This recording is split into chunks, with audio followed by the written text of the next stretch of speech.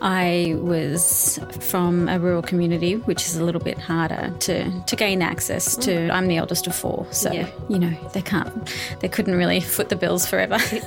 I think my heart has just been wanting to help people, and that's the simplest thing. That's the simplest and purest form of what I do. Particularly getting onto plastics, that was very strategic, and that was hard work.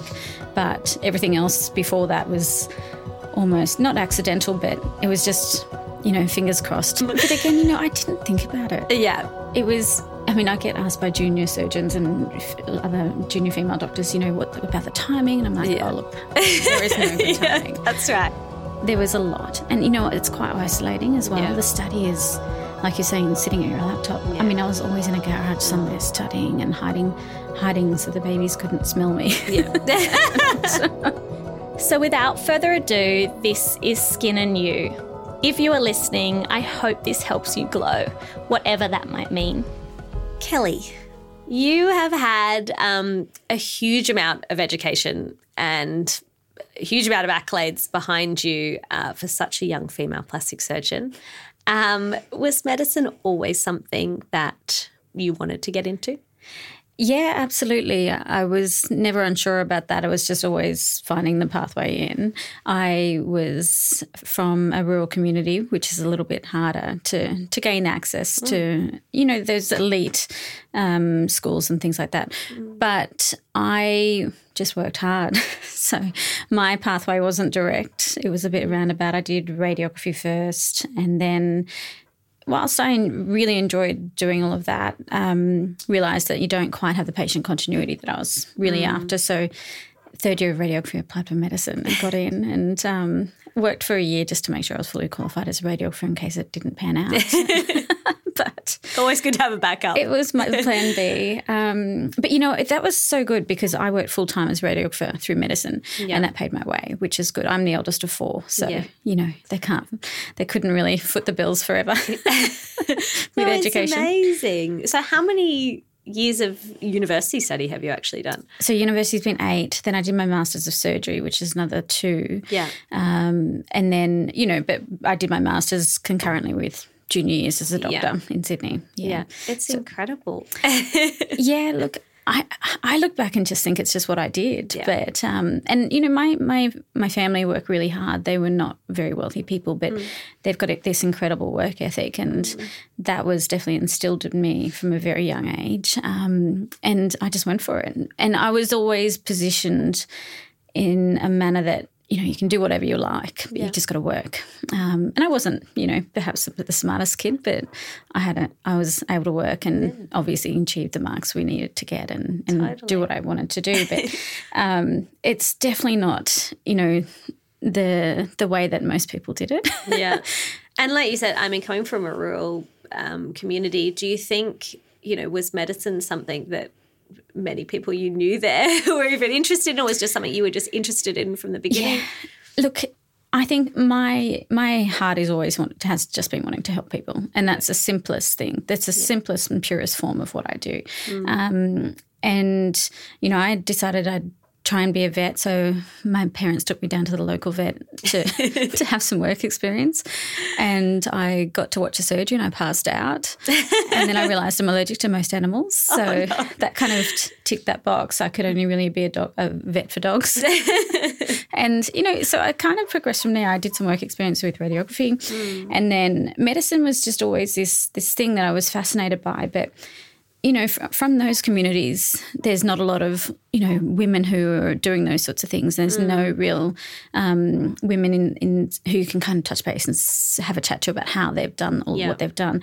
But I had a group of friends who studied at school with us, and all very motivated, and they were like my pacemakers. Yeah. If I could just keep pace with them, we'll all get somewhere. And we did. It's so good. It's amazing. Yeah, I've got a very good friend who's an obstetrician now, and, they've all done individually very well. So we all just worked hard. But I was discouraged, and a lot of people said that wouldn't happen. But I just found my way, which is good. And I think, like you said, there's anybody, I think, who's in a place where you probably are thinking a little bit outside the box, rurally, probably being, in medicine and things like that. It's not probably the most common career path for a lot of people. So I think that discouragement's something that you really need, that sort of diversity sometimes to come over it a little bit and then get you to a place where, you just want to do it yourself and work hard enough to get there. Yeah, I completely agree. And I think, you get grit. Yeah.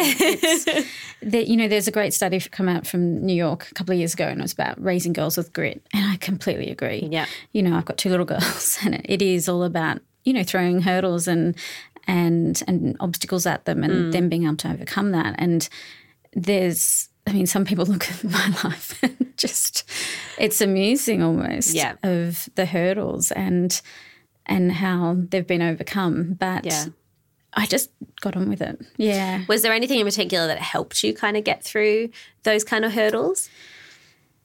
Oh, look, it's a good question. I never kind of stopped to think, oh, this is it, that's the end. There was always, okay, how do I do it? There's always a forward focus and how I might sidestep a few things, but there was always a progression in place. And like I said, things weren't categorically unique in the fact that I was from a very smaller school, not from a big private school, all those sorts of things. But, I just went around what I had to do. And, I found so many beautiful people along the way who were willing to, support me, particularly early on in plastics training, like to really get into it and to be able to harness that focus and that work ethic and progress in the right direction. Particularly getting onto plastics, that was very strategic, and that was hard work. But everything else before that was almost not accidental, but it was just, fingers crossed we get there. But it is, and I think that's almost that kind of critical thinking is almost an essential skill, like I said, being as a surgeon, because having to be able to come and overcome a hurdle and think of the next path to how to get through it is probably quite critical. Yeah, absolutely. And, in Australia we've got the best training as far as plastic and reconstructive surgery goes. And you think back to all the hard times in surgical training where, you've got all these really, really difficult traumas just through the emergency, all those sorts of things. They really set you up to be able to think on your feet, but it doesn't take the stress away, and that's a whole different process that you have to deal with in the background of actually addressing what's in front of you. Oh, absolutely. But I think again, it's grit. You come back to it and you like, okay, we've got this, we've got the training, we can get through what we've got to get through. And I think that's one thing if I've learned anything from you is I didn't realise, and I think we'll talk about it later, but I didn't realise the both physical and emotional toll being a surgeon would take on somebody, how strenuous it is, both from a stress point of view, but physically on your body, standing up all day, and being at that kind of heightened mental capacity, in a very stressful situation, really, all day. And, I huge. think, it really is. And I think the busier I get as a surgeon, the more acutely aware of all of that I am, and the more acutely aware of the processes that I have to go through as far as trying to get downtime, trying to make sure my head's in the right space, because I can't afford to have a bad day. Yeah. No, absolutely. I can't turn up and be a bit half-baked. It's just, you have to be on your game. And a colleague of mine, I actually had to go at him because I'm like, you didn't tell me I had to be doing weights. Yeah. I get really achy, particularly when I'm doing implants and things like that. Like absolutely. It's quite a physical job, and at the end of a 15-hour operating day, I'm aching from head to toe. I can imagine. And it's big mentally, and as much as you're so happy because you've delivered beautiful results for all your patients, you're exhausted. Yeah. And there can be moments in the day which are stressful and not quite going the way you want it to be going, and eventually we get there, but you've got to change tack a bit, and you've got to be able to think in that moment. So it's really hard, and I didn't appreciate that coming out as a junior surgeon. Yeah.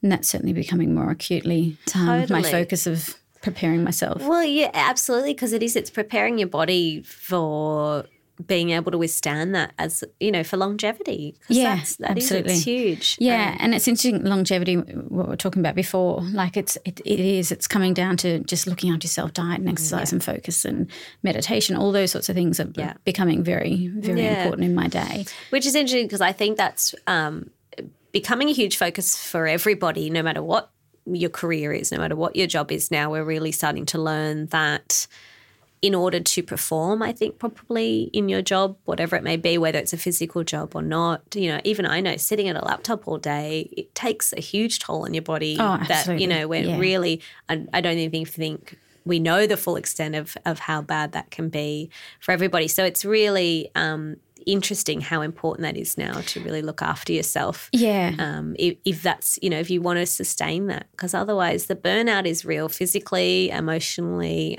It really does take a toll. And I think there's just been this beautiful pivot to accepting all of that as well. Like people have gone, you know what, I don't want to be exhausted. Yeah. And I've got 2 little girls, as you know. Yeah. I don't want to be the mum who rolls in and it has nothing left to give. Yeah. So it is really nice that there's been this acceptable pivot to being able to focus on that as well, which is nice. Totally. I think, like you said, going back to you, amongst all of what you have done, which is quite incredible, you have also met your partner and had 2 beautiful girls, which is kind of insane, starting a family amongst all of that. I know. But again, I didn't think about it. Yeah. It was, I get asked by junior surgeons and other junior female doctors, what about the timing? And I'm like, oh, look, there is no good timing. That's right. And I always wanted a family. Yeah. And I was so lucky that I met Nathan and just the timing of that. And he's just such an incredible man, and he's a perfect balance for me. Yeah. It's this really nice contrast. Yeah. Because obviously I'm busy and it's all a bit hectic and full on, and he's just this beautiful balance. Counterbalance. Completely, particularly for our girls. It's just, they get the best of both worlds. Yeah. But he's also, busy. He owns his own company and he does his thing as well. But he just lets me do what I do, and he's so supportive of that. Sometimes he doesn't know what he's supporting, I'm sure, but he just rolls with it. Yeah. But and then the girls, we were lucky. It's a funny story. I didn't actually. I wasn't sure I was going to get onto plastics, and it's so competitive. And I was very junior when I got on, and I thought it might take 3 or 4 years to get on. So I said, let's just have a baby. And then next minute I was pregnant at the interview for the plastics, trying not to throw up on them, and because no one knew I was pregnant. And I was too scared to tell anyone about the pregnancy. Yeah. What pregnancy? And I was 5 months pregnant, and I was so sick. I'd lost so much weight. Oh my God. So it still squeezed into my suit to do the interview. Perfect. And then, it was just all lucky with the timing. They gave me choice of state, and I chose obviously Sydney, and choice of timing. So I said I'd start in July because the baby was due in January. Perfect. So it was obviously a lot of work went into all of that, but we couldn't have timed it better. Yeah. And then Millie was born during the training program. Yeah. So I had a year off with her just to have regroup. To regroup. And the training's brutal. The training's hard. It's absolutely. Like I said, it's world-class training here in Australia, but to get that sort of level of expertise, it's really, really difficult. And I think, like you said, there's no right time. No. I felt that with my 2 kids. It was probably 50% divine luck of some kind and 50% just we're going to wing it. Because there was no perfect time. But when I look back at it, it was perfect timing almost, it kind of just worked. Yeah. And because we made it work. Yeah, and you just get around it. Yeah. And the one thing I've learned is little babies are easy. It's when they're bigger, they're harder. And one thing I've learned is little babies are easier than puppies. Yes. I have 100% learned that too. Absolutely. But it is, there's no right time. You just make it work, Yeah, and we have been so lucky that we've had incredible nannies. Yeah. I couldn't have done it without any of our nannies. And they've just been such beautiful people who just loved our babies. Yeah. And I felt 100% confident with leaving my little ones because I had to just do what I was doing. Yeah. But there were fortnights at a time that I wouldn't see the girls in training. And that was really, that obviously doesn't sit well with me. And then that really was a pivotal point for me leaving public positions towards the end and going just privately just to have a little bit more balance. Yeah.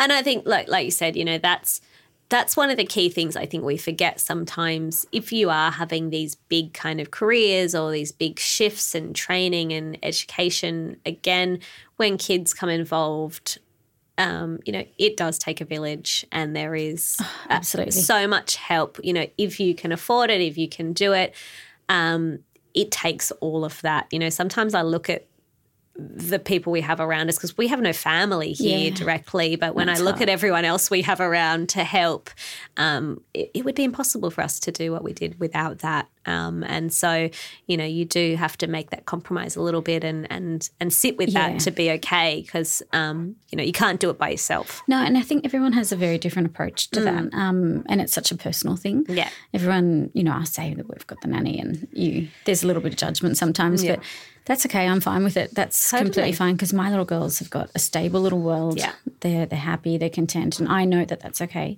Totally. It doesn't work for other people, and I get that. No, absolutely. And other Look, people, I think you're showing them what you're doing and what you can achieve, which I think is amazing. Yeah. For them to be able to see that, I think outweighs all the others. Yeah, yeah. Although my little one went to kindy and told the teacher that I make boobies. That's what Mummy does. I love that. I'm not so sure what her response was. Oh, perfect. It's perfect. I think with all of that, did you ever feel like you have to sort of compromise on aspects of your life, I guess, to have both that family and career side of things? Oh, so much was sacrificed. Endless. My entire 20s and 30s went. Yeah. I look back, and I pretty much came out of high school, went straight into uni, and when I decided I wanted to do medicine, I was obviously gung-ho for going for good grades at my first degree to make sure I could get in. Yeah. So that entire sort of early, all of my 20s and most of my 30s went to study and to training and to work, which meant I didn't make so many social events, and there was a lot. And, it's quite isolating as well. Yeah. The study is, like you're saying, sitting at your laptop. Yeah. I mean, I was always in a garage somewhere studying and hiding so the babies couldn't smell me. Yeah. And, it was really, really, really isolating. So there was a really high, there's such a high level of discipline that it takes to be able to do that. And that had accumulated, and I'd acquired that over the years. But it was so isolating. Yeah. And I'm so thankful to, the few friends that stuck around to see me emerge on the other side. Yeah. It's really been, I'm so thankful that they're still there, because if you don't engage and support those relationships, then totally, and then you can't expect they're going to be there. That's right. And I think you learn those kind of friends that are there, no matter what, you don't have to talk to them. Yeah, high maintenance friendships. Yeah. were and they went to the wayside. But, they're also probably not the ones that you want to keep around. Yeah, that's totally right. So it is. Yeah, the high maintenance ones left behind. Yeah, absolutely. And I think, like you said, coming into plastics probably was quite strategic and so competitive for you, and such a male-dominated space. Do you feel like that's something you still feel like today? Was that really hard pushing through that to begin, and now still as well? You know what, Amelia? I was fortunately so naive to it all. And perhaps that's because I'm from, a rural area. Yeah. I was just so naive. I moved from Newcastle. I studied both my degrees in Newcastle, moved to Sydney. Yeah. And I was a bit nervous because I wasn't from a Sydney medical school. Yeah. And I thought perhaps that would have a negative impact on everything. But in fact, it worked to my advantage, because Newcastle's very good at the way they teach medicine. So it had worked well for me, and it put me in a good position. But again, I was still naive. I was attending journal clubs and thinking, wow, who are all these amazing people? And then I realised that they're the competitors. And I'm like, oh, okay. Yeah. I need to get the research done. Yeah. I need to tick all the boxes. So I am a competitive applicant.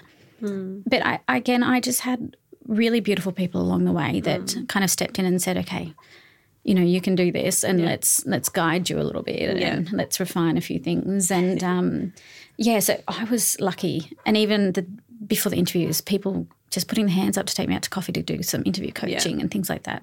That was really helpful. But I didn't know, like, other people had been seeing all these professionals for, coaches and all these things for months leading up. Yeah. So again, in one way that probably almost helped you in sort of not so much the naivety, but probably just being more yourself and not so strictly trained in some way, and Yeah, true. and stressed by the whole process. I think. And by that point, I was a junior doctor who was working, and I think most people could just see that I could work, I could get the job done, and my priority was always patient care, and safety, and that's all they needed. That fundamentally, I think that's a really important skill, that you just show up, but then you're trainable. Yeah, you're trainable with that art. Yeah, absolutely. And I think, going on to that, for me, that was one of the biggest things I found with you. So you were my surgeon for my breast reduction surgery, and I think the biggest thing I really learned, I think, speaking to you and speaking to other surgeons, was that kind of patient-doctor bond. I just felt like I feel like I'm quite good at judging people and quite good at sort of reading people in a way and getting a good feel for people. And I just felt like that was, for you, after speaking to you, that was one of your kind of top priorities for me. It was really about making sure I was comfortable, making sure I understood everything. And it just felt like you end up being a friend. I mean, you end up being a friend, but it felt like when I first met it just felt like you were just really open and honest, and of what you could do and what I wanted to achieve. And that it just made the comfort level of everything so much more easier. Yeah, and I think there's a few things that go into that. I think my priority is just safety. All of my ladies are VIPs, a lot of them to little people. We really need to be conscious in performing these surgeries that, A, we're doing the right thing, we're not going to cause harm and have really negative outcomes, and B, making sure that we roll out of this really well so you can just get on with things.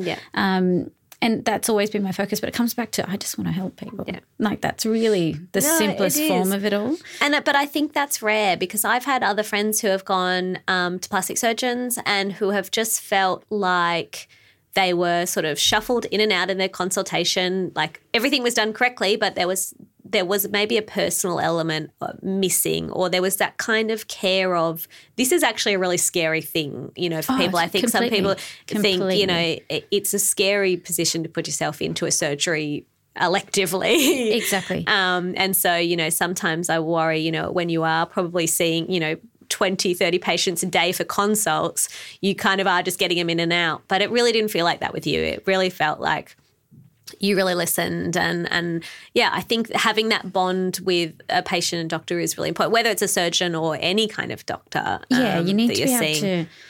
And look, I think plastics is unique, and I think you do get to shop around. I don't like the term, but you do get to shop around for your surgeon with this, because you're not dying. You don't have an acute appendicitis that needs to come out, or a brain tumor or something like that. So you do get to have a look at other people, and I think that's what sets plastics aside. But I think the hardest thing for women in what we do is there is some sort of elective component to some of the surgeries, particularly breast reduction. Yeah. Yes, there's obviously functional benefits and things like that, but women who come in for that, they've spent years justifying, do they need it done? Should I spend the money? We could have a family holiday, all these sort of things. So I get that there's been a process for those women coming in, and even until they go to sleep on the operating table, they're still thinking, oh my gosh, what am I doing? Do I really need to do this? And it's confronting. Yeah. And I'm doing so many more younger girls now in the early 20s who just don't want to tolerate heavier breasts because of all the pain they're already in. And that's their first surgery. Yeah. So I'm sitting there holding their hand while they go to sleep. Yeah. So because I'm a familiar face, my anaesthetists are amazing, but it's just nice to just ease them through that process. It doesn't have to be so daunting. Totally. So I try and do everything I can. No, but it is, because I think that's one of the biggest – you said it perfectly. I think with surgeries like plastics, when they're chosen, you do spend a huge amount of time before you even see a surgeon justifying to yourself, I think, should I do it? Should I not do it? Can I afford it? I could spend this money on lots of other things. Yeah. There's a huge mental toll that you take before you even get to see you. And then even I think once you do see the surgeon, again, you probably still question it, and then you get all the risks and everything that come in, and that plays a huge factor. So it's a massive process, and it's big. I was even speaking to my auntie who's in her 50s who's just decided to get a breast reduction, and she said, I just don't know why I just never thought to do it before. You know, I should have done this years ago. And it's one of those funny things. I think it has part to do with being a woman. We're very bad at probably putting others before ourselves, especially when you're a mother. When you're a mum. Especially when you're a mum. Absolutely. So that plays a big part in it because we're not very good at doing things for ourselves a lot of the time. And surgeries, you know, particularly like you do with breast surgeries and things like that, they do feel like a very big kind of indulgence, I guess. Yeah, for yourself. It's almost like a luxury service, isn't it? Yeah. Yeah, and I completely get that. And, you know, there's always the contemplation is, am I too vain? Why am I thinking about this? There's so many different factors and elements that come into it. And I always just say to the ladies who are really worried that, you know, we didn't just meet in David Jones one day.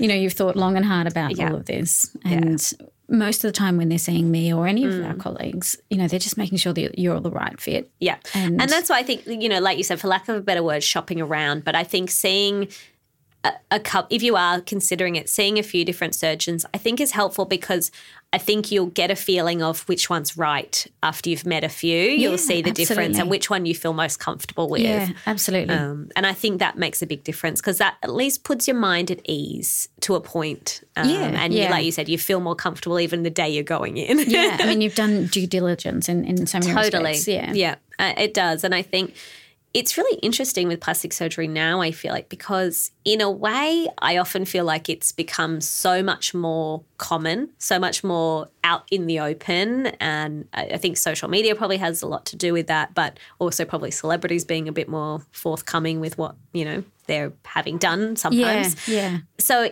it's a really interesting space that it is kind of almost like we're looking behind the curtain a little bit more now. You know, even you look at your social media, the before and afters are incredible. Thank you. But they're amazing. And I think there's a lot of maybe less stigma behind it. You know, people don't feel so ashamed of having things done, you know, that they don't have to hide it or anything like that, which I think is really interesting that that's now becoming more common. And you know, a lot of your patients are even for breast reduction surgeries are young women, you know, really young women, which I think for me, someone who struggled with large breasts when I was really young, I just think that's amazing. Yeah. You know, that's incredible that that's now becoming more normal and a possibility for them. Absolutely.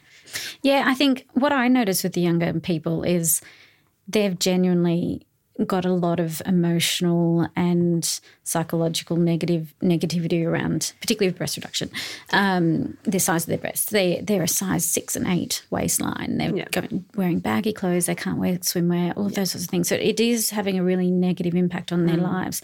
And not to say that the older ladies don't suffer from the same things, but I think the mums just get on with it. Whereas the younger ones, they're really quite emotionally caught with it.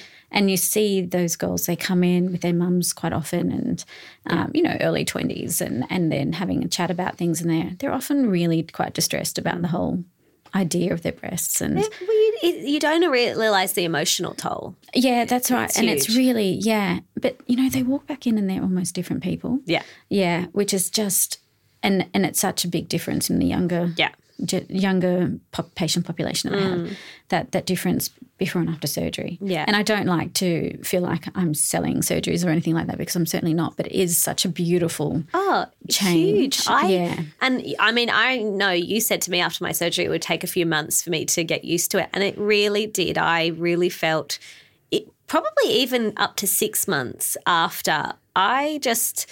It took me a long time to kind of get used to my new body, to figure out how to dress to my new body, to look at myself and think, oh, yeah, that's me. It was literally, it was a huge difference. It was amazing. I just never had realised the emotional kind of processing that needed to happen after that. And I cannot imagine what that would be on a younger woman as well. Because for me, I know, you know, I was master of disguise when I was younger, because all I wanted to do was make myself look smaller. So you do become. It's interesting. Yeah, a lot of the younger girls, it's they're so good at compression and I mean the bras that they wear are like wetsuit material, these minimizer bras and things like that. So they've had some negative sort of feedback from family members saying you don't even need it, and they obviously don't understand what weighs on their minds, unfortunately. And some of them are a little bit slower to process, and others are just out there, fully enjoying it. They're wearing their cute little midriff tops back in on week 1 post surgery, and they're just rolling with it. It's beautiful. Yeah, no, it's and I'm sure it's the same on the opposite side of people who get implants who have never had, breasts in any sort of decent size. Yeah, I can even imagine that must quite take a long time to process, because it changes everything. It changes the way you dress. It does change the way you feel. It changes the way you look. But again, they've been masters of disguise. Yeah. They've got chicken fillets and push-up bras that have been doing it. And the patients I tend to attract are more ladies who want the natural appearance. They don't want to look like, oh, hello, we've had ear implants. They are always wanting more of a natural appearance. And the aim is usually just to give them what they look like in a push-up bra. Yeah. So it's not big volumes and things like that.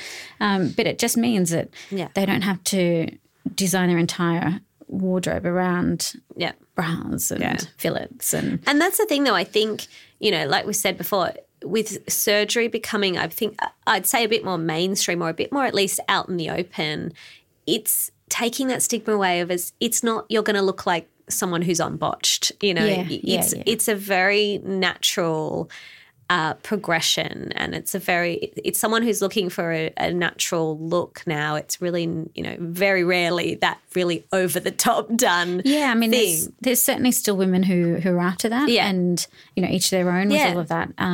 For me, it's usually about proportions. Yeah, just giving you the curves in the right spots, and it's the same for tummies and things like that. Yeah, it's just addressing a few things that we didn't have before babies. Well, that's the thing before that are uncomfortable. Children. Yeah, look, everything was a little bit different before children. So, I know. I was even looking at my belly button the other day. My belly button has changed since having kids. It's just bizarre. So, I think to now have these options, which are very doable and really safe, and so in such comfortable hands with someone like yourself, I think that's just an amazing opportunity for women. Yeah, I think it really is. And unfortunately, women, we're busy most of the time for breasts. You don't spend much time in the mirror looking at things until after your surgery. You just pack them up and get on with your day. Until you become so conscious of something that's really niggling and it's becoming a bit more prominent in your thought processes, that they're heavy, or your tummy, you hate tucking it in, all those sorts of things. Like there's moments that are dictated by it. And that's when people start thinking about those options. That's right. And I think, we've spoken about matrescence before, of this whole big period of women after they've had children, and how it's actually, there's psychological and physiological changes that go on in our body once we have kids. We know that now. It's a really big thing, and identity, I think, is a huge one in that. Yeah, absolutely. You feel different. Your body doesn't feel like it's yours anymore. You've got things hanging off it everywhere, like it's including little people. Like it doesn't feel, I think identity is such a huge thing for women post having kids. And so when you're looking at yourself and you don't feel like yourself, it's a huge toll that takes. And it's really, I think, hard for a lot of women to process that with everything else that's going on. Yeah, and I don't know that you get time. Yeah, but that's it, totally, to process no, it. I feel like it took me about 2 years to just kind of get over having a child. Happened? Then I kind of was like, oh, maybe I should sort out some of the rest going on. I should start doing some Pilates. That's it. I'm back there now. Oh, good. Yeah.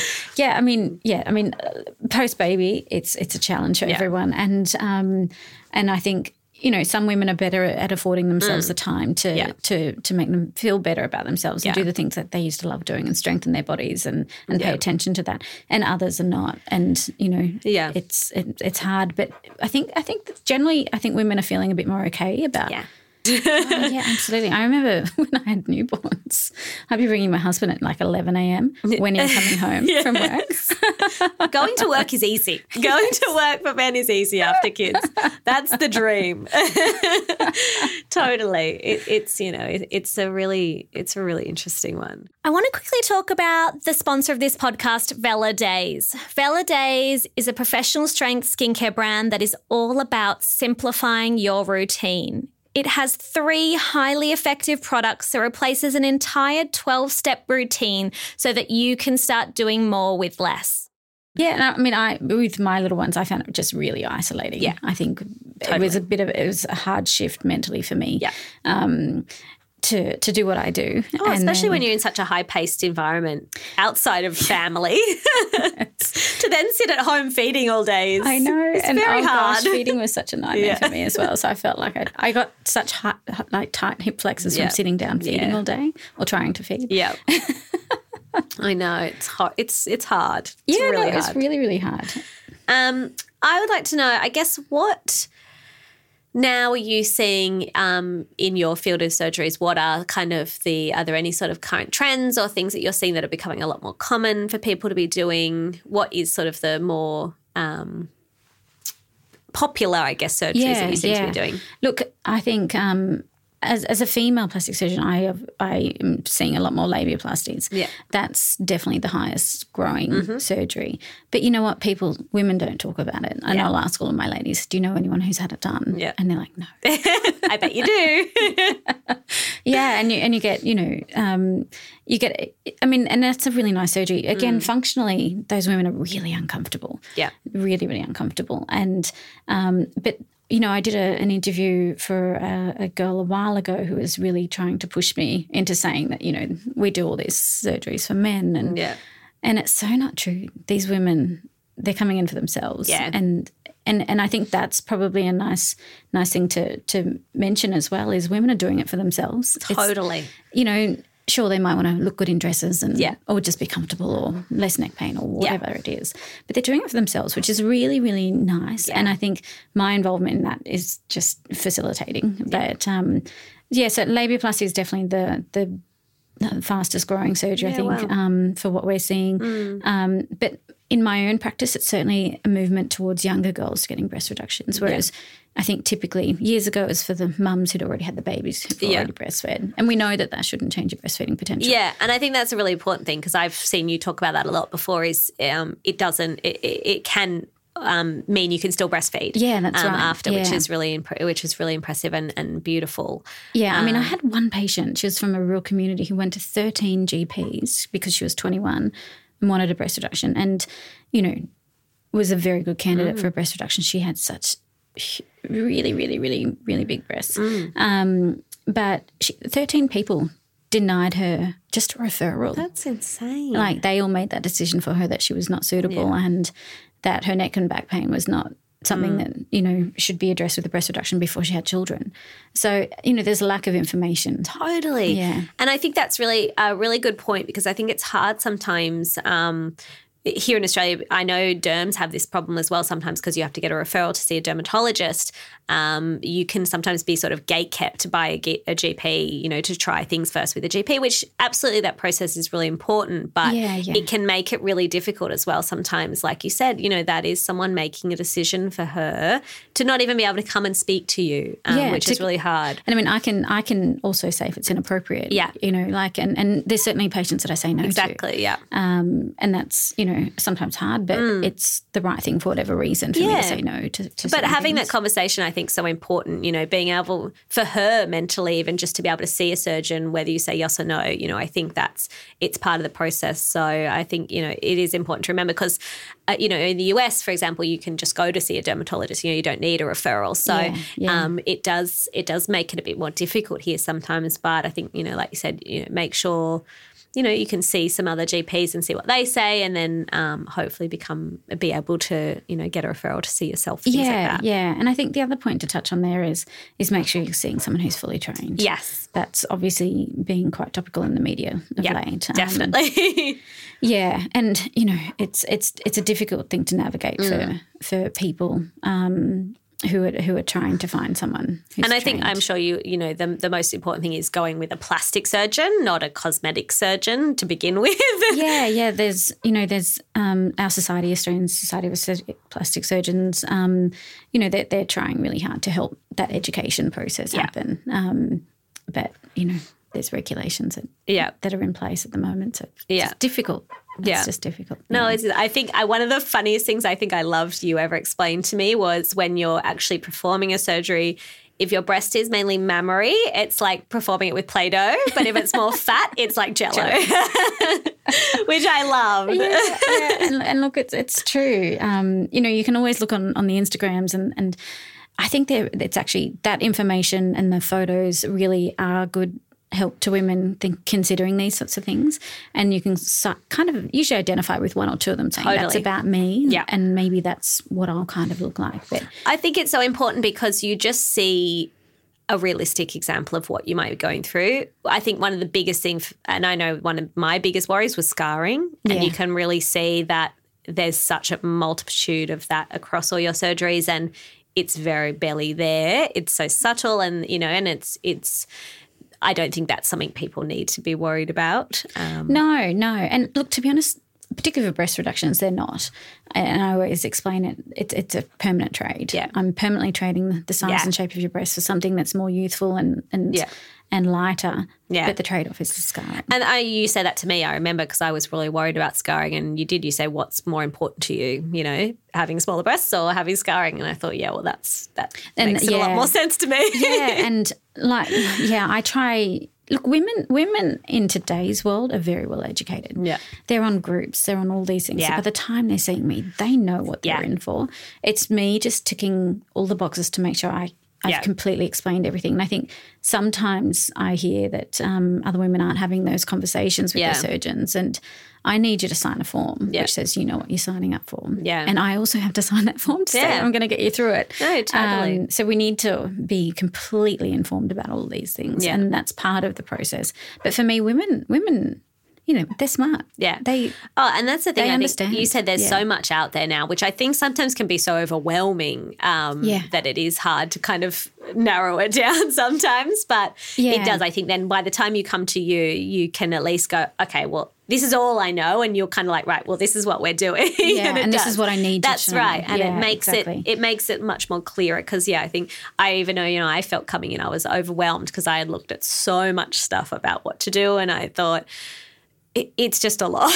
And I think the groups that are available, some of them are really, really helpful and seem like really nice support communities, but sometimes there's a bit of anxiety promoting stuff in those communities as well. So it's about putting it all in perspective for how it's going to look for you. Absolutely. And you actually get to write your own narrative on this. Yeah. So sometimes I'll say jump off the groups because it's too much anxiety.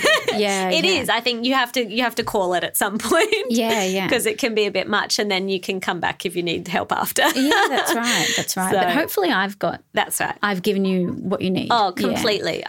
From the anaesthetists that you were working with to afterwards. Amazing. There's so much that you don't by any means feel like you're on your own in any way, which I think was incredible. And so important, because, it really is. By the time you leave the hospital, you're like, right, I'm on my own now. Got my compression bra off. We're good. But no, it was amazing. And I think that's one thing I was most amazed about, a week after I was back to normal. Which was amazing. I had a few days on painkillers, and then I was okay. Yeah, and I think that's the nicest thing about breast reduction. It's a little bit different for augments and tummies, but it's always a surprising recovery for ladies, which is nice. Every now and then you'll get someone who's a little bit slower as far as pain goes. Yeah. But, most people really recover well. No, it was good. Yeah, and just well managed, I think, which is the most important thing. It was really, that process was very clear, which was great. Yeah, that's good. We know what we're doing. Yes, you got it down pat now. Can I ask, both technically and emotionally, what your favourite surgery is? Look, breast reductions are actually tricky. They're hard. The compromise is always between trying to deliver outcomes, and I talk about breast reductions because that's probably what I do most of. Yeah. But, the balance is always between trying to take enough volume off enough skin, lift them up, nipples are higher, all those sorts of things, but keep everything alive. And I'm sure you remember, like, one of the risks is having tissue that doesn't survive. Yeah. Fortunately, that's, not a big complication rate, but it's a real problem. But for me, emotionally, that's where the delivery of such a beautiful functional outcome is, but also an aesthetic outcome. Yeah. And that's a really big game changer. Tummies are beautiful as well, the tummy tucks. Like, they really just restore what you had. And all the grievances that you have, particularly about lower sort of tummy with the skin, stretch marks and tissue that just won't go away, all that sort of, those which is something that I didn't realise until I think I'd seen a lot of yours on social is I think I had always imagined tummy tucks as people who just wanted to be skinnier, but it's really not. It's people who have that kind of stretched skin that just is, you know, stretched from pregnancy and things like that. That was a real shock to me. I was like, oh, I get it now. It's not actually just, taking away fat. It's really that sort of skin that is not going to go anywhere no matter how much. Separation. Yeah, and the muscle separation, you know, and no matter how much exercise you're going to do, that's not going anywhere. No. And that's a real nuisance. Yeah. Particularly as we approach 40 and early 40s when you're really like, oh, I just want to be able to wear things comfortably and not have to, you know, Nancy Gans myself. Yeah. I mean, we love a Nancy Gans, Well, you know, have a tummy tuck. It's internal Nancy Gans. That's it. Like it's one of those things. So I think everything that I do, I'm really lucky. I'm just working with women and my patients are beautiful. Yeah. And, you know, all of those ladies will have a really nice transformation and it's just nice to see. Oh, and like we've talked about, that emotional change you feel in yourself after something like that is huge. Yeah. You know, not having to hide a part of you anymore is massive. Yeah. And I don't think you even realise the change that makes on you until it's gone and you're really like how much of a weight that has been taken off emotionally, I think is huge. Yeah, I had a patient talking to me about how, you know, her husband wasn't entirely on board, but she was just getting it done regardless. Yeah. And she was having a breast reduction. And she said that he comments still about how happy she is and how different she is. And that's beautiful. But it also does reflect how much of a negative impact that was having on her life. Yeah. And she probably didn't even realise the amount that was impacting her, which is a really the hardest thing, I think, because it is. And it is one of those things sometimes. And then when you have it done, you're like, why didn't I do this so long ago? You know, I've got this beautiful patient. She must be 65, 70, and she's just had it done. Yeah. And her entire rationale for coming in was because she didn't want to be in a nursing home and have a poor nurse lift her heavy breasts up to clean. And I thought, I wish you'd had it done this for yourself like 40 years ago. Good on her. That is what we want to hear. I know. Oh, amazing. Well, I feel like you are only just getting started. Like, I just think you're so incredible for how amazing you are, so young and just phenomenal. What is next for Dr. Kelly Thornbury? Yeah, look, it's, you know, for me, it's we're, you know, just trying to do some really good surgeries for a lot more women. My focus doesn't really change. It's just about helping women and making sure we can pivot that to make sure it's safe and keep that in line with you know, current regulations and all of those sorts of things. But I just will continue going on, I think. But you know what? There's so many beautiful opportunities coming and and that's nice. And it's unexpected too. Yeah. Some things in skincare and things like that that we're working in the background doing, which will be exciting to have a chat about. Really exciting. And I think I hope if anyone is really hoping, you know, or just interested, please reach out, you know, to Dr. Kelly or, you know, a plastic surgeon and just have a chat even, you know, and see what might be possible for you. What the options are. That's right. Yeah. I think it's about just getting the right information and what your options are. Yeah. And like I said, I think there is a really long process to most women deciding to have these surgeries. Yeah. You know, most women, it's like 4 or 5 years. Yeah. Yeah. And that's okay. You know, I think that's, like you said, that's the process. Yeah, that is the process. There's nothing irrational about my patients. Unlike me, who saw you and we booked it in 2 months later. I wanted a quick turnaround. We could deliver. But I think by the time you come to me, totally. You know, there had been a huge process. And that's the stressful thing because people walk in, they're like, okay, can I do it next week? Yeah. I'm like, oh my gosh, I'm booked up for months. Yeah. It's fine. We'll figure it out. You said to me, well, can you travel? I was like, yes. You're like, fine, we'll do it. It's all good. So I love to end this podcast with just one really easy tip, I think, that anyone can do as a daily practice that they can implement tomorrow if they want, just to improve somehow in their overall health. It can be skin, can be anything. I think, just something really easy that people can take away, I think is great. I'll go first so you can have a minute to think. Okay. And then, I would love to hear yours because I think it's great to have one sort of easy takeaway. So mine is just a simple one this week. I always go really weird left field ones. But someone messaged me last week on social media and it nearly broke my heart. She told me that she felt like a failure because a skincare ingredient she had seen everyone talking about it on social didn't work for her skin. And she felt like, she'd failed at something, that this didn't work for her. And that nearly killed me. Because I thought that's not what we're trying to do here. No, that's not what we should be doing. Sometimes I think, it's so great with social media. We've come so far. There's so much information out there for people from, great people like yourself. And then sometimes I think, well, we still have so far to go. And I see constantly when all these question and answer things we see on social media and, people are still writing in saying, is sunscreen safe in pregnancy? And I think, oh, God, we're still there. So it's hard. So I would just say my biggest tip is just for anyone, if you are confused or overwhelmed or don't know where to start or just unsure, go and see a professional. Just go and see a dermal therapist and get a skin analysis. Most of them do it for free.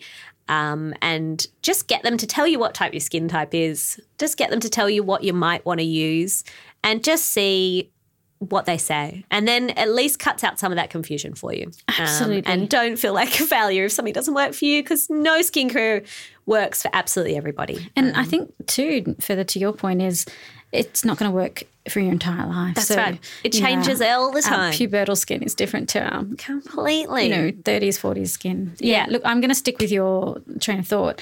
We have the biggest skin cancer rate in Australia. So for me, it's all about protection. And when I say protection, everyone thinks sunscreen, and that's number one. But number two is all the actives. Yeah. Yeah. So it's just having a really good base with your actives to make sure that you're protecting yourself properly. Yeah. And then once you've got that down, that's the secret to longevity. Yeah. No, I love that because it's really important. And like you said, we all talk about sunscreen and it is the most important, but there is so many other things as well that are really important. Yeah. And, for skincare, I'm not sort of narrow-minded with it. I mean, obviously I'm a plastic surgeon, so I do Botox and I think there's really important roles for all these things as far as what you were saying before. So nutrition and sort of holistic approaches, but then also your active ingredients, sprinkles of Botox, all of those sorts of things. It all kind of works together. Yeah. But I think if people are wanting to really pursue a good skincare regime, it's about skin health. Yeah. I think it's really nice to see that transition is happening, that it's not about caking makeup on to hide everything. Totally. It's about skin health now. Yeah. And the integrity, I think, with keeping the integrity of your skin. And, that's where I say to anyone, there's no point using all this skincare if you're not using sunscreen because you'll do more damage to your skin integrity in the sun in a day than you can fix with all your retinol in the week. You know, it's not going to work that way. So it's keeping that in skin integrity, like you said, through all different aspects of our nutrition, your health, your skincare.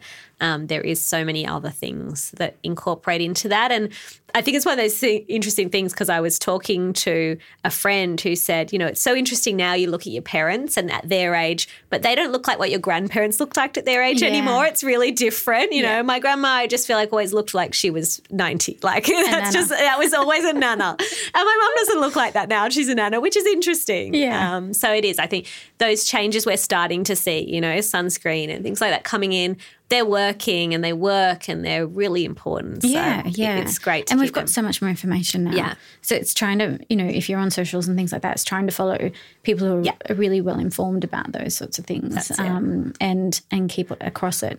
And like you said, going to see a professional to help you. And just like I said, go and space. that's right. Go and just get someone to tell you what your skin type is. Even that can just give you a good starting base. Yeah, changes the game plan. And changes it totally and is really, an easy thing that everyone can do. So thank you so much, Kelly. You so much for having God, me. I'm so happy. It's so we should do this amazing to get you any kind of time with you. So absolutely we'll do it again. And no, I've loved it so much. So thank you. Thank you.